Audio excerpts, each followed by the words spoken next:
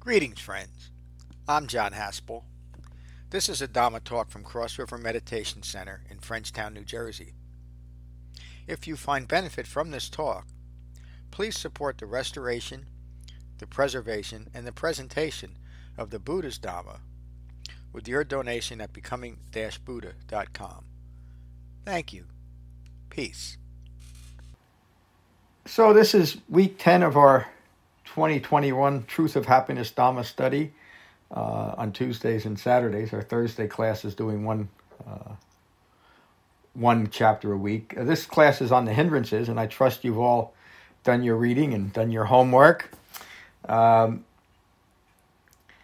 I started earlier with saying that the idea of hindrances is often dismissed or discounted or whatever in modern Buddhism. It's just not seen as important because there's no, it doesn't aspire to a magical or fabricated lofty goal of what you're doing in Dhamma practice. It's simply basic and sound cautions from the Buddha. These hindrances are a manifestation of continued craving for and clinging to ignorance of Four Noble Truths. So they're primary and foundational to developing the Buddha's Dhamma, to recognize and abandon these things, not simply to give in to them. A conditioned mind, a mind rooted in conditioning to continuing ignorance of Four Noble Truths, which is the common human problem, will experience these hindrances as reason or justification for abandoning Dhamma practice. They fit nicely into a self-referential ego's view of itself. Well, this isn't for me because it makes me feel this way. Relate it directly back to dependent origination and the four foundations of mindfulness.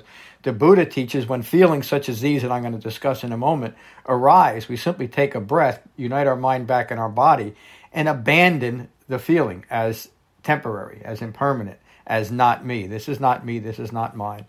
This is not what I am. And that is the best way to address these hindrances as they arise. So I'm just going to read the hindrances and talk about them briefly. I'm not going to read anything else out of the chapter because you've all read it, and this really is a simple and direct teachings of the Buddha. The first hindrance to Dhamma practice is giving in to sensory or sensual desire, and of course that's everything that come in contact with our sixth sense base. The sixth sense base is our five senses and the sixth sense of consciousness or thinking, but that's consciousness rooted in ignorance of Four Noble Truths. And that type of consciousness, that type of thinking, can only continue ignorance. So being mindful that it is sensuality or sensory indulgence. This makes me feel good, or this doesn't make me feel good, I don't want it in my life, is still giving into sensory indulgence. It's being distracted by the what would otherwise be the foundations of mindfulness, feelings and thoughts arising and passing away. So we do that off our cushion all the time, but we certainly do it on our cushion. The reason why most people feel that jhana meditation is simply too boring to do, meaning it becomes very uncomfortable for somebody who has great aversion to boredom, meaning there's not something that's stimulating me through sensory indulgence, will simply abandon Dhamma practice, or will abandon jhana meditation for something that is more distracting, such as visualization or chanting or bowing, singing, praying, worshiping the Buddha. Those are all walking meditation, dishwashing meditation, anything that we might call fabricated mindfulness meditation today. None of those are a substitute for jhana meditation because they only encourage further sensual stimulation. So that's the first hindrance to practice. The next is ill will. And we talk about this often in relation to the virtuous aspects of the Eightfold Path that we studied just a few weeks ago. If we are engaging in and harboring ill will towards ourselves or others, there's simply no Dhamma practice. That is an immediate block to understanding in this moment. And of course, these feelings of ill will are always changing, they're impermanent, but a conditioned mind will always generate more ill will about something or someone to continue to distract themselves away from what's occurring in this moment, and especially Dhamma practice. So if I'm holding in mind ill will towards myself or others, There can be no Dhamma practice until I address that within Dhamma practice. So again, many people will take the fact that, well, I just can't stand myself when I think about this, or I can't stand other people. That's too much of a distraction, so let me give this up. That's precisely the point, or at that point, that we practice Dhamma practice. And again, in a very impersonal and dispassionate way. This is simply what's occurring. I am engaged in this moment in self-loathing or other loathing. Recognize it, take a breath, and simply abandon it, and rest your mind in this moment. There is no value in blaming yourself or analyzing where the ill will came from, because we know where ill will comes from. It's not from specific incidences. It's from ignorance of Four Noble Truths. So when it manifests in my mind, when ill will is manifesting in my mind, I know I'm stuck in I-making, and simply recognize it and abandon it.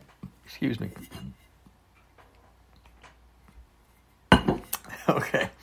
Almost thought I lost you. The third hindrance to practice is sloth or laziness. They're using kind of archaic words, but that's what's there. Torpor or lethargy or drowsiness. These are all kind of part of the same thing of indifference. And so it's there to recognize if I'm making excuses for myself. A good example that I think we've all been through is meditating twice a day, and well, I just don't feel like it. I don't have time. I'm tired. I want to go to bed, or my day was just too distracting. That's an aspect of all three of these, isn't it? It's an aspect of laziness because I'm simply too lazy to liberate myself. It's an aspect of lethargy because I just don't care enough to liberate myself. And that manifests, often resistance to Dhamma practice will manifest as drowsiness. I'm simply too tired. I've heard many of my students talk about they get very physically tired. They fall asleep during meditation. Well, there's two components of that. It might just be that you need more sleep, but often resistance to Dhamma practice, resistance to liberation, manifest as drowsiness, and we simply shut down. And even in meditation, we'll fall asleep. Recognize that and address it. If it's a fact that you're not getting enough sleep, get some sleep so you can meditate. But also recognize that if you're getting enough sleep and you still want to go to sleep during meditation, or it feels like that's what you're going to do, recognize that as resistance to Dhamma practice and simply work through it. Don't give into it, because if you give into it, you're just giving fuel to the fire. The more that you practice wise restraint in that moment, you're diminishing its effect. You're deconditioning your mind towards that way of feeling and thinking. The next aspect is restlessness and worry. And that can be restlessness about our Dhamma practice, meaning that I'm not entirely comfortable with the Eightfold Path, so let me add to it. Let me make it a 9 or a 10 or a 12-fold path with other practices that I'm more comfortable doing, or let me minimize the Eightfold Path and do what one of the largest modern Buddhist schools is a mind-only school, meaning that all that they do is meditate. And I talked about this a little bit on Thursday, and I'm not going to, sometimes I'm uncomfortable specifically calling out a practice, but you all know what I'm talking about. So that the restlessness can arise during Dhamma practice when you want Dhamma practice to be more or less than it is. The Dhamma practice is just what it is. And we're either Dhamma practitioners incorporating the Eightfold Path as our Dhamma practice, or we're not. And that's not right or wrong. But as Dhamma practitioners, if what we want to be is to liberate ourselves through the Buddha's Dhamma, the Buddha would say, and he'd use these words, that it's foolish to engage in other practices and consider them Dhamma practice. They're not. The Buddha taught a complete path that leads to liberation, and it does it in a rather short amount of time, meaning that it's possible to develop this in this lifetime, where everything else that I ever came across in modern Buddhism says that you just can't achieve so-called awakening in this lifetime. It takes endless eons, but go ahead and do it anyway. To me, that's just such a hurtful thing to tell anybody, although I bought into it for many years until I came across the Buddha's Dhamma. And he told me rather quickly that if you want to liberate yourself in this lifetime, do this and you will. And he was right. The fifth is, and worry is another aspect. I don't want to gloss over that. Immediate worry about what my life situation is certainly a self-referential view. And that will take us away from Dhamma practice. And it doesn't have to necessarily be about worry about my Dhamma practice, but just a constant anxiety, which is an elevation of worry, isn't it? Constant anxiety about what's going on in the world. And that's so easy to fall into today, isn't it? On so many levels. A lot of people, and I've had students tell me this directly, people that were practicing for a few years, tell me that they're just too distracted by worldly events to continue with Dhamma practice. And some have said that it feels almost too selfish to engage in Dhamma practice when all these awful things are occurring in the world. Well, all these awful things that are occurring in the world right now have been occurring since the time of the Buddha and before then. And it's no excuse or reason to drop Dhamma practice. In fact, if you're seeing the world that way, it's the primary reason why we would engage in Dhamma practice, so we can liberate our minds from that type of worry and anxiety, which the Buddha's Dhamma does directly. The fifth aspect is doubt, uncertainty, or skepticism. An aspect of impermanence is uncertainty, isn't it? It's because all things are impermanent that we fall into feelings of uncertainty. And a mind rooted in ignorance of Four Noble Truths wants one thing. It wants to be certain that it can maintain that ignorance. And when that ignorance is threatened, great anxiety, great worry, great restlessness, great dismissiveness arises. Why? Because it's challenging my view of myself in relation to the world. It's getting to the key theme of the Dhamma that we're going to get into in a few weeks in our structured study of Vipassana. There's the mind-only school that I mentioned earlier actually teaches that we should cultivate doubt in our Dhamma practice. It's a great part of that practice. And if we have any doubt, we should delve into it, we should analyze it, we should encourage it. Of course, it's exactly contrary to what the Buddha taught. The Buddha taught that if there's doubt in our minds related to Dhamma practice or who we are in relation to the world, we should simply recognize it and abandon it. If we start picking at it, start analyzing it, we're only going to increase it. I used to have a teacher many years ago. His name was Arnold Patton. I think he's still around. He taught something that was loosely associated with some of the tenets of Buddhism, but he lost the rails a little bit later on. But he used to say, which I think is true, what you focus on expand, which is another way of saying what you hold in mind is what you're going to experience in your life. And that's just what happens when we're clinging to these aspects of doubt and worry and skepticism. And again, as far as Dhamma practice is concerned, if we're being presented with the authentic Dhamma, and we've experienced that ourselves from the benefits of it, to continue skepticism about ourselves and what we're doing in the Dhamma is simply another hindrance to Dhamma practice too. I think you all understand that. So again, it's simply to be recognized and abandoned in ourselves. Excuse me. I should say here that it's not wrong or bad or unskillful to find yourself skeptical about what I'm saying or what the Buddha taught. But it is important to recognize that if you feel you're being presented the pure Dhamma, that you need to recognize and abandon that skepticism and engage in Dhamma practice wholeheartedly, without any reservation. An aspect of, there's a Pali word, upekkha, which means joyful enthusiasm with the Dhamma. And that's the attitude that we need to take to overcome all of these hindrances. And we are joyfully enthusiastic about our Dhamma practice because we have no doubt. We're not skeptical about it. We're in with both feet. We're fully engaged. And that is how Dhamma practice develops most effectively and most quickly. Now, to conclude this, and just to say this in a slightly different way than I've said already, if you find yourself experiencing one or all of these hindrances, it doesn't mean Dhamma practice isn't for you. It means that you're practicing Dhamma practice correctly because you're recognizing the blocks to Dhamma practice. And again, when you see it manifesting in your life, and every one of you will, I have, it's simply to recognize and abandon. If you find that you fall into the notion that we should analyze it or use it as justification for ending Dhamma practice, you're just stuck in ignorance. So that's my talk for today. I hope you found it helpful. So let's go around the room, and I'd like to hear what you have to say, and I'll start at my top left corner. Michael, how are you? Hello, everybody. Good to see you. Same here. I just like obviously hindrances and our distractions, and to notice the distractions is a key to understanding them for what they are, and they're just that, and they take us out of the moment. And I like the way you had said, and you've said this, many times before, John. He says, "My view of self in relation to the world."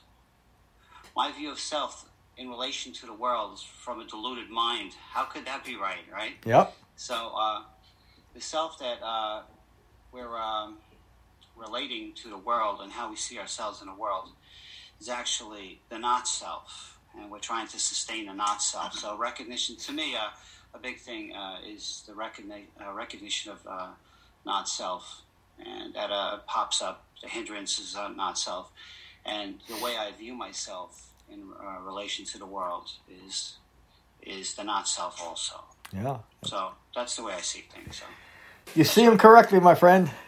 Hello, Julia. Good morning, John. Good morning, everyone. John, thank you for the teaching. Today I'm just going to take noble silence. Thank you very much. Thank you for being here, Julia. Tim, how are you this morning?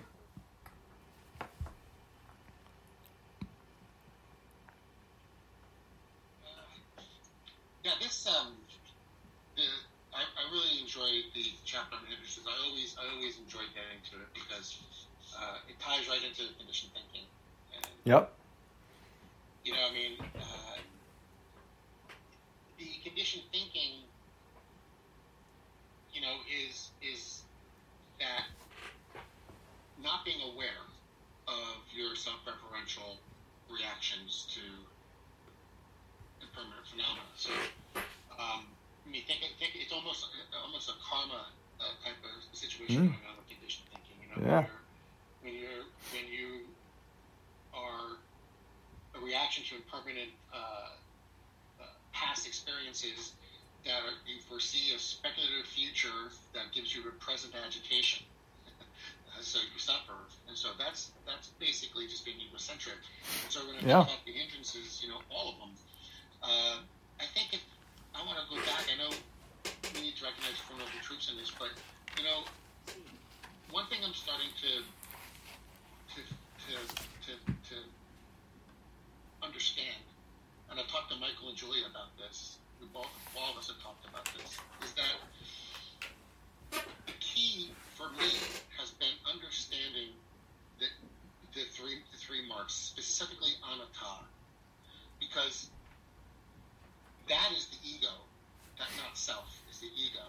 And if we're living in that, if I'm living in that ego, if I'm living in that, I'm going to be going to these reactions to these hindrances, these permanent phenomena, everything, and suffering for it. And you impose that suffering on yourself. On myself. Yep. And one thing I'm doing, and again, Michael and Julia have helped me out with this, is, and it's hard. This is very hard to do. And it's actually exhausting sometimes.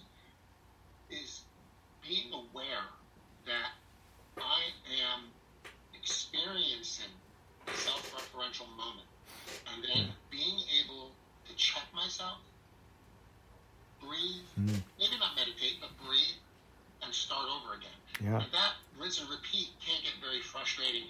And again, here's the funny thing. Michael pointed this out. When that happens, I'm being self-referential because now I'm beating myself up. That's right. for having to go through it so many times. Yeah. So, that's brilliant. One last thing, based on right effort, and again, I have the dominant thing for this. So, I was getting very frustrated about being tired, having a lack of concentration, not being able to get it. Okay, and I'm like, I said, well, maybe there's something else going on. So I went to the doctor and I said, look, I want a blood workup, not just your normal stuff. I want to know, I want everything. And it turns out that I was severely deficient on vitamin B12 and vitamin D. I mean, wow, severely. Now, those two vitamins directly affect concentration, fatigue, mood, which can affect your quality of mind. So I'm on my 4th week now of injections and taking 50,000 units a week of D, and I can tell you my concentration is tenfold better. Wow. So I would say use the Dhamma for everything, not just your spiritual thing or whatever you want to call it, but also feel how your physical part of your life is going too. And don't just assume that, well, I just need to just meditate better. It could be something else too. So, and right effort, I think right effort would be the part of the Dhamma taking care of. So anyway, sorry for the long speech, but that's what I get at it. Tim, that's outstanding. And certainly looking at what's occurring, it was during Dhamma practice in your skillful desire to better your meditation practice that the inspiration came to go get a physical, go get a blood test. There's nothing that's contrary to the Dhamma about that. We are human beings. We are a mind united in the body, and certainly the body will affect it. This may sound a bit like speculation, and maybe it is. I would say that our attitudes about it, and actually Kevin might want to talk about this, but medical science knows that the way we think about ourselves in relation to the world affects ourselves physiologically. Is that right, Kevin? Dr. Kevin?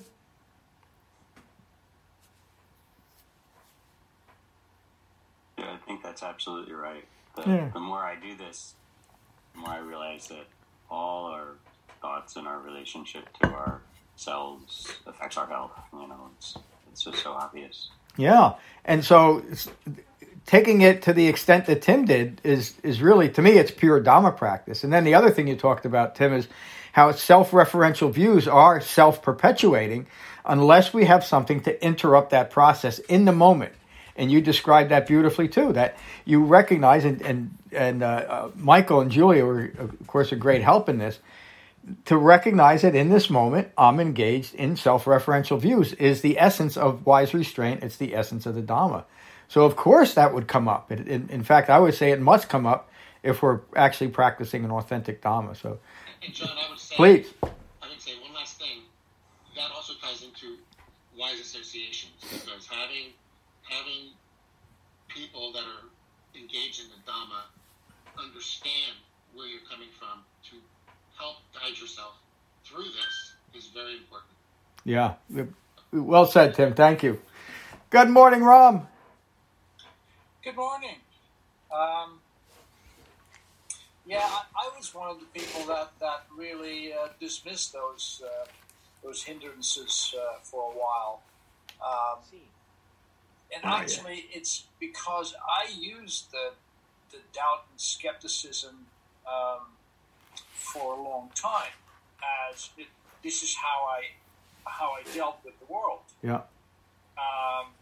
It was part of your own conditioned thinking about yourself, wasn't it? You found value in that. Part of my own conditioned thinking. Yep. This is how I navigated all this confusing stuff, especially in spirituality. And then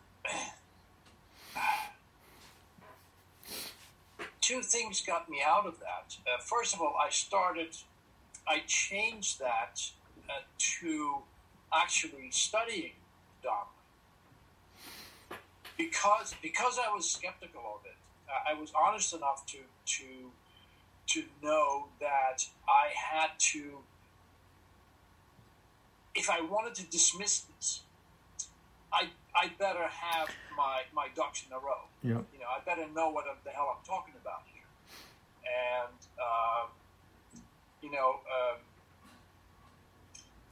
anytime you engage John in conversation, so to speak, you better have your ducks in a row because he'll call you out on it. No, I won't. And so the Dhamma study and the engagement with the Dhamma at the same time, that's what actually, it just turned the doubt and skepticism into a positive thing. And it's the same kind of energy, but it's used to really investigate the Dhamma. And once you do that, and once you get really engaged in the Dhamma, you see that there is no room here for doubt. This is it. So I wanted to just throw that in on the hindrances. Mm-hmm. Thank you, Ram. That's another good example of ehepasiko. If you really want to know if this works for you, you have to come and actually do it. And that means you have to engage in the practice as it's presented, not in the way you hope it would be. So thank you, Ram. Mary, good morning. Good morning. I view the hindrances as, I recognize them, but this is some of the hard work, Yeah. This is where some of the biggest resistance and conditioned thinking, I experience that when I'm, or recognizing it when I'm reading this. I think I like what Tim said in that this, you have to be all in, and when the hindrances come up and maybe it takes you a little while to recognize it, that there's more work to be done, and leveraging the Dhamma in every part of your life is required. When we segment or compartmentalize where this fits into our lives, there's more work to be done. So I appreciate what Tim said about, taking care of himself. And as part of the Dhamma, it makes so much sense. It represents full integration. Yep. The Dhamma guiding in real life, and that's great. So I'm happy for you, Tim. I hope you continue to feel better. So thank you for this teaching, John. Thank you, Mary, for joining us. Good morning, David. Hey, John. The hindrances are essentially the aggregates, and that's where our massive suffering, our misunderstanding. And I always like to associate these hindrances with the 7 factors of awakening. Yeah. I like that because it's like an antidote. It's a way to develop your practice within the framework of the Four Noble Truths. Tim investigated, within that. He saw that there was something not right, and he looked outside the box a little bit, and that was right investigation, not to challenge every point. And if you go down these factors, it's it starts with mindfulness, and be joyful, but within the framework of the Four Noble Truths. So I've always used that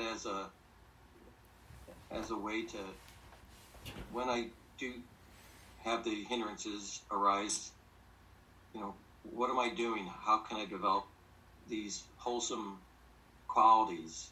And I can imagine the Buddha getting approached by the elder teachers and saying, these things are coming up out there, and people are falling asleep and they're doubting, and he had to flesh out these core basic, the 3 marks, so you can just see how, as a practical matter, these teachings arose. So I've always enjoyed this part of the teaching. So thank you. Yeah, thank you, David. Again, well said, and related to what Tim was saying. The Buddha, this whole thing, what we're talking about right now, what Tim brought up, what you just talked about, David, relates directly to the Buddha's own awakening and what he recognized and developed a profound knowledge. The Buddha went through periods of severe asceticism, which would, in modern days, might say, well, I know that B12 and vitamin D would help me, but I'm an ascetic. I can't take it. I won't take it. I'm liberating myself through through asceticism, which is only, as the Buddha said, is only painful and ignoble. The Buddha taught that as human beings, we need 4 basic things. We need food, clothing, shelter, and medicine. That hasn't changed at all in 2,600 years, has it? But he never said that we should deny ourselves food, clothing, shelter, and medicine. He said when it's appropriate, we should seek those things out. Why? Because we're not supernatural beings. We're human beings, and human beings need these things. So again, it's pure Dhamma practice, what Tim was describing. I think in a way, Tim, you, and I don't mean to put words in your mouth, but you calmed your mind enough that you could see what was practically important to you. Is that a correct statement?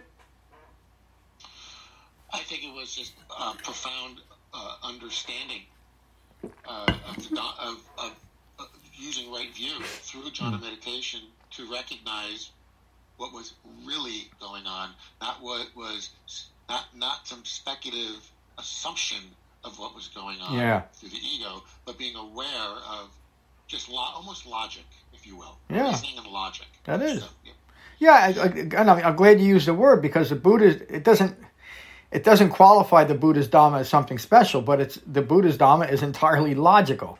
Once we experience it, it makes sense. This is of course, this is what we should do as human beings.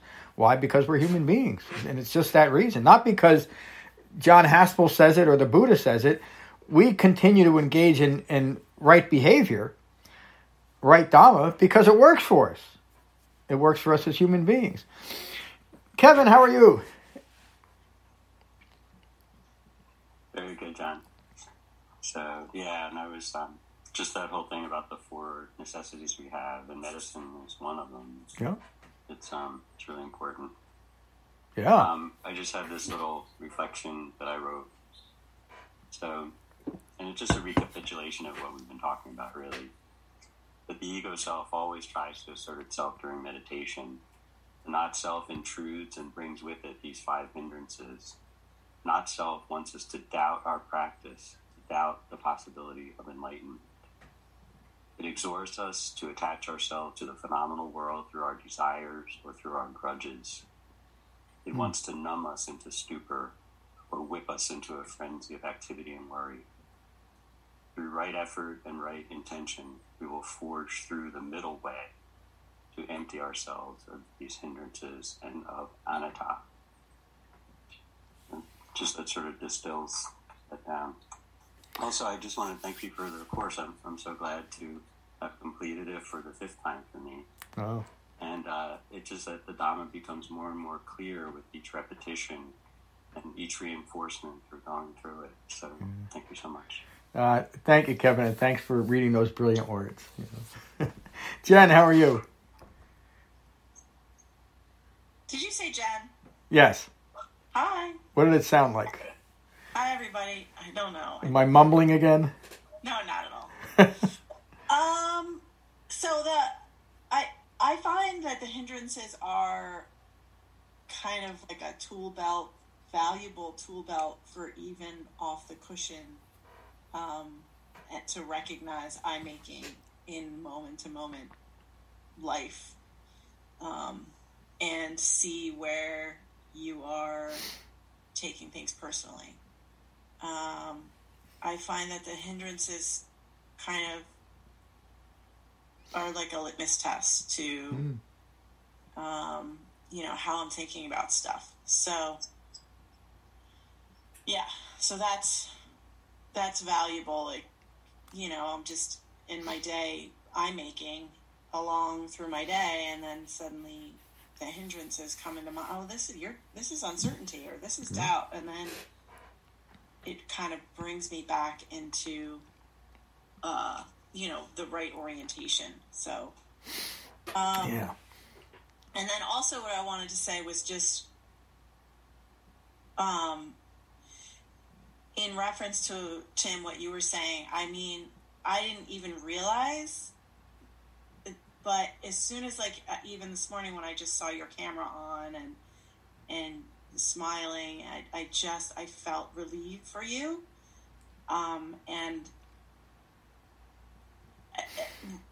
it's so valuable that you pushed through all that karma and stuck with it. And, reunited your mind and your body and saw that you needed something. like that's so valuable that I'm really touched by it. And I'm really, really happy for you. Oh, Jen, thank you so much. You're expressing in such a beautiful and heartfelt way how important what other people might see as really irrelevant, meaning these hindrances. And you also point to the brilliance of Siddhartha Gautama to actually teach this and emphasize it, because it would be easy to overlook this, because you could say, well, this, I don't want to look at the negative thing. I don't want to. But the Buddha, this is dukkha. David said, this is an aspect of five clinging aggregates, and it is. And it's what we must look at as Dhamma practitioners and have the courage to do it. And when we recognize one of our own, meaning Tim, that actually does it, it is inspiring in that way. I know your tears are tears of joy and inspiration, aren't they, Jen? And seeing another Sangha member actually develop the Dhamma in such an authentic way. I think we all feel that way. So thank you, Tim. I think also to know that, you're just that you in your explanation underscored the help that you were getting from Michael and Julia, that just touching as well to know that, that's been my experience as well, as other Sangha members are the ones that, help you see what you're doing.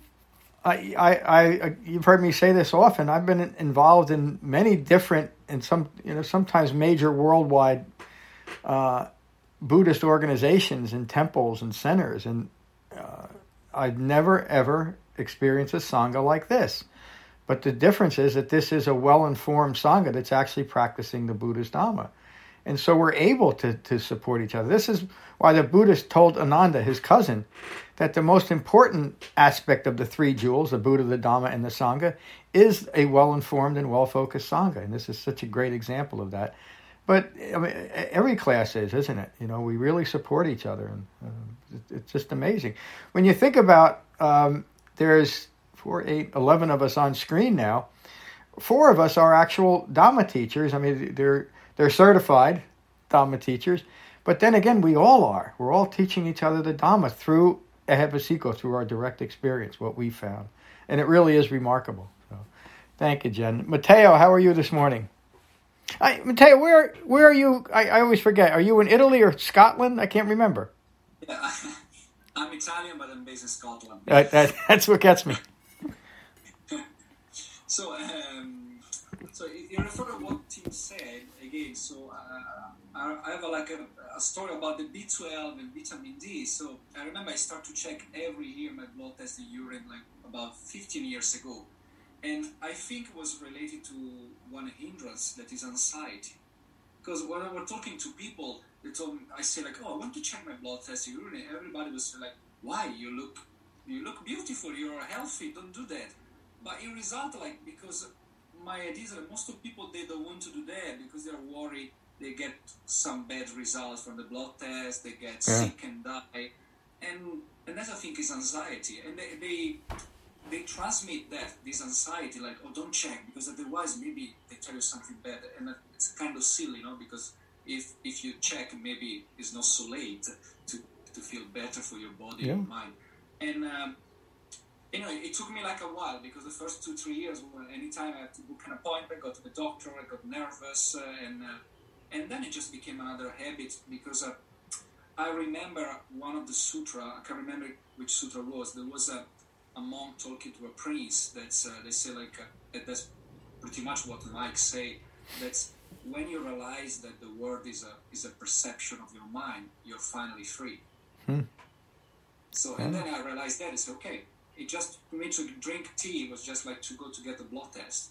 It was just a normal habit, and doing that, I got some bad results some years, and I never got worried after that. If I train my mind to accept whatever happens. Yeah. Well, so well said, Dr. Matteo. Why wouldn't we want to know everything that's going on in our body, in our physiological makeup, unless we're afraid to know? And of course, it makes complete logical sense to know, if I'm whatever might be going on with me. But I'm going for a blood test in 2 weeks, and I didn't really say what I wanted, but I'm going to make sure I tell them to cover everything, so I know too. I mean, if the blood test shows that I have a form of cancer that's going to take my life in 3 months, I want to know it. I don't want to not know it. And maybe there's something I can do about it, or maybe I can just simply practice the radical acceptance of a Buddha and live the last 3 months in joy and certainty rather than fear and uncertainty. And that comes from knowing, doesn't it? It comes from knowing and acceptance. Myself as a human being, again, we're talking about obvious things, but things that we don't want to face about ourselves. And the fear of finding out that there might be something really wrong with me right now is rooted in what the Buddha described as suffering. Birth is suffering, sickness is suffering, aging is suffering, death is suffering. It's suffering, those aspects are suffering because we resist them. We don't want to have a human life, which first requires birth. It does require occasionally being sick. If we're going to have a human life, most of us are going to age, and at every point, or at every human being is going to die. Why don't I accept it? Because I have fabricated myself into a permanent being that will somehow last forever. Why? Because I'm so enamored with this fabricated view of myself rather than a realistic view. Pasico. Thank you, Mateo. Rick, is this your first time joining us on a Saturday? Hi, John. Hi, everybody. Yes, I attended my first ever 2 Tuesdays ago, yeah. And I plan to alternate between Tuesday and Saturday due to other things. So it's nice to be here this morning. Welcome, Rick, to our Saturday Sangha. Thank you. And I discovered John's website about 5 weeks ago and started the Truth of Happiness course, so I'm obviously a couple of weeks behind officially. I just ended chapter 5, and I'll be reflecting and writing some paragraphs and sending them to you a little bit later today, John. Great. And but I am familiar with the hindrances, and it was interesting because I accidentally set my alarm wrong, and I got up at 8:16 this morning, about 14 minutes before the class was to begin. Had to feed the cats, do all that stuff, and so because I was so sleepy when we started the meditation, and I don't know if I'm using the right terminology, but I associate that with sloth and torpor. There was a certain amount of lethargy as I was, and of course I was afraid of going off into the lethargy again, back into dreamland. So I noticed this about myself in the mornings anyway, just to get myself going. I'll often have like a Led Zeppelin song going off in my head, just driving me to feed the cats and do all this stuff. And I was having a lot of frivolous mind chatter going on in my mind, trying to keep me from going into the lethargy. So it was like restlessness and worry, because I was afraid of going off, so I had both a yin and yang of restlessness and worry. What I've noticed about my practice in general, and this morning, however, is that it doesn't matter. I'm doing 10 minutes in the morning, 10 minutes in the evening right now. We did 20 minutes this morning. It doesn't matter if I'm doing 5, 10, 15, or 20. It's usually the last half a minute that I start to settle down. I don't know That's why. Great. That's great. Yeah, and so I approach it the same way, like as you say, when I recognize the thoughts and the feelings coming up, I just relax them, relax my body, come back to my breath. But sometimes it takes a little longer. So usually during the last minute or half a minute of the meditation, that's when, and I'm just waiting to hear John's breath right before he says, notice your, and that's how things have been going. So anyway, I really enjoyed today's class, and I look forward to officially getting to that chapter as well. Thanks. Thank you, Rick. And again, you're describing the development of authentic Dhamma practice. You're noticing where it's working for you, where it's developing, and where you need to continue. That's just pure Dhamma practice. And thank you for joining. Rick is joining us from Baltimore. Is that right? Maryland. Yeah. Thank you for joining us. Good morning, Becky.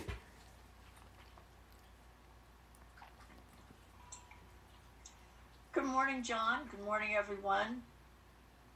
I want to echo Kevin by saying thank you for the course again, John. My pleasure. I'm so happy that you continue to do this because you understand and learn more every time, of course. I've enjoyed listening to what everybody has to say today. I recognize the hindrances all the time in myself. One thing I learned today was from Mary, when she talked about compartmentalization. You really do have to have the Dhamma with you, or try to have the Dhamma with you throughout your day. And I have, in the last few weeks, had more success at doing that than ever before. And it's been very peaceful for me to be able to do it. Of course, it's still a roller coaster, but at least you recognize the roller coaster and you're able to just deal with it as you go through the day. You come back to your breath. You realize that you're taking something personally. You can tweak yourself back into right view. You can think about what your intention was or what your intention is and get yourself back on the right track. And the other thing I learned today was that I do realize that I have not been meditating as much or as long as maybe I should, because I've felt that, well, I'm feeling pretty good, so maybe I don't need to meditate. And so that's one thing I learned today that was very helpful and will get me back on the right track. And I love what Rick said, because that's basically my meditation. I usually meditate for at least 20, sometimes 30. It still takes me to the last maybe 5 minutes before I get to that space where I feel like my mind is not jerking me away like the elephant in the sutta. I don't remember the name, but the one where the elephant's tied to the post. But anyway, Thank you all. I enjoyed this morning very much, and I'm just happy to be here. Thank you, Becky. Again, you're talking about recognizing the development of Dhamma practice, of increasing concentration, and that's not a negative thing, by the way. That you recognize that the last half minute of your meditation seems well concentrated, or the last 5 minutes, and it could lead to dismissing the previous time, but all of that shows the development of concentration. That's the point of jhana practice. It's not that we decide we're going to meditate for 10 minutes, we start, and immediately our mind is well concentrated and we don't have a thought or a feeling. We do. That's why the Buddha taught that. And as long as we continue to engage in both of those aspects of jhana meditation, noticing that we're distracted by a feeling or a thought attached to a feeling, and coming back to our breath, both of those components is jhana practice. It's not just being mindful of your breath, because then there's no recognition of the interruption of conditioned thinking. So that, and you also said something else about recognizing that a feeling is impermanent. So no matter how strong the feeling is, I come back to my breath, and I'm interrupting that constant process of maintaining a conditioned way, an ignorant way of living in the world. So, what a brilliant class this morning. I think I say that every class, but they are. Does anybody have any questions or comments before we finish with metta? No? Well, again, thank you for a great class. Next week, we're going to be looking at the precepts and the paramitas and take what it means to take true refuge. And then we'll conclude on next Saturday's class with the Fire Discourse, and then we're going to get into something else. But we'll finish with metta, as we always do. Oh.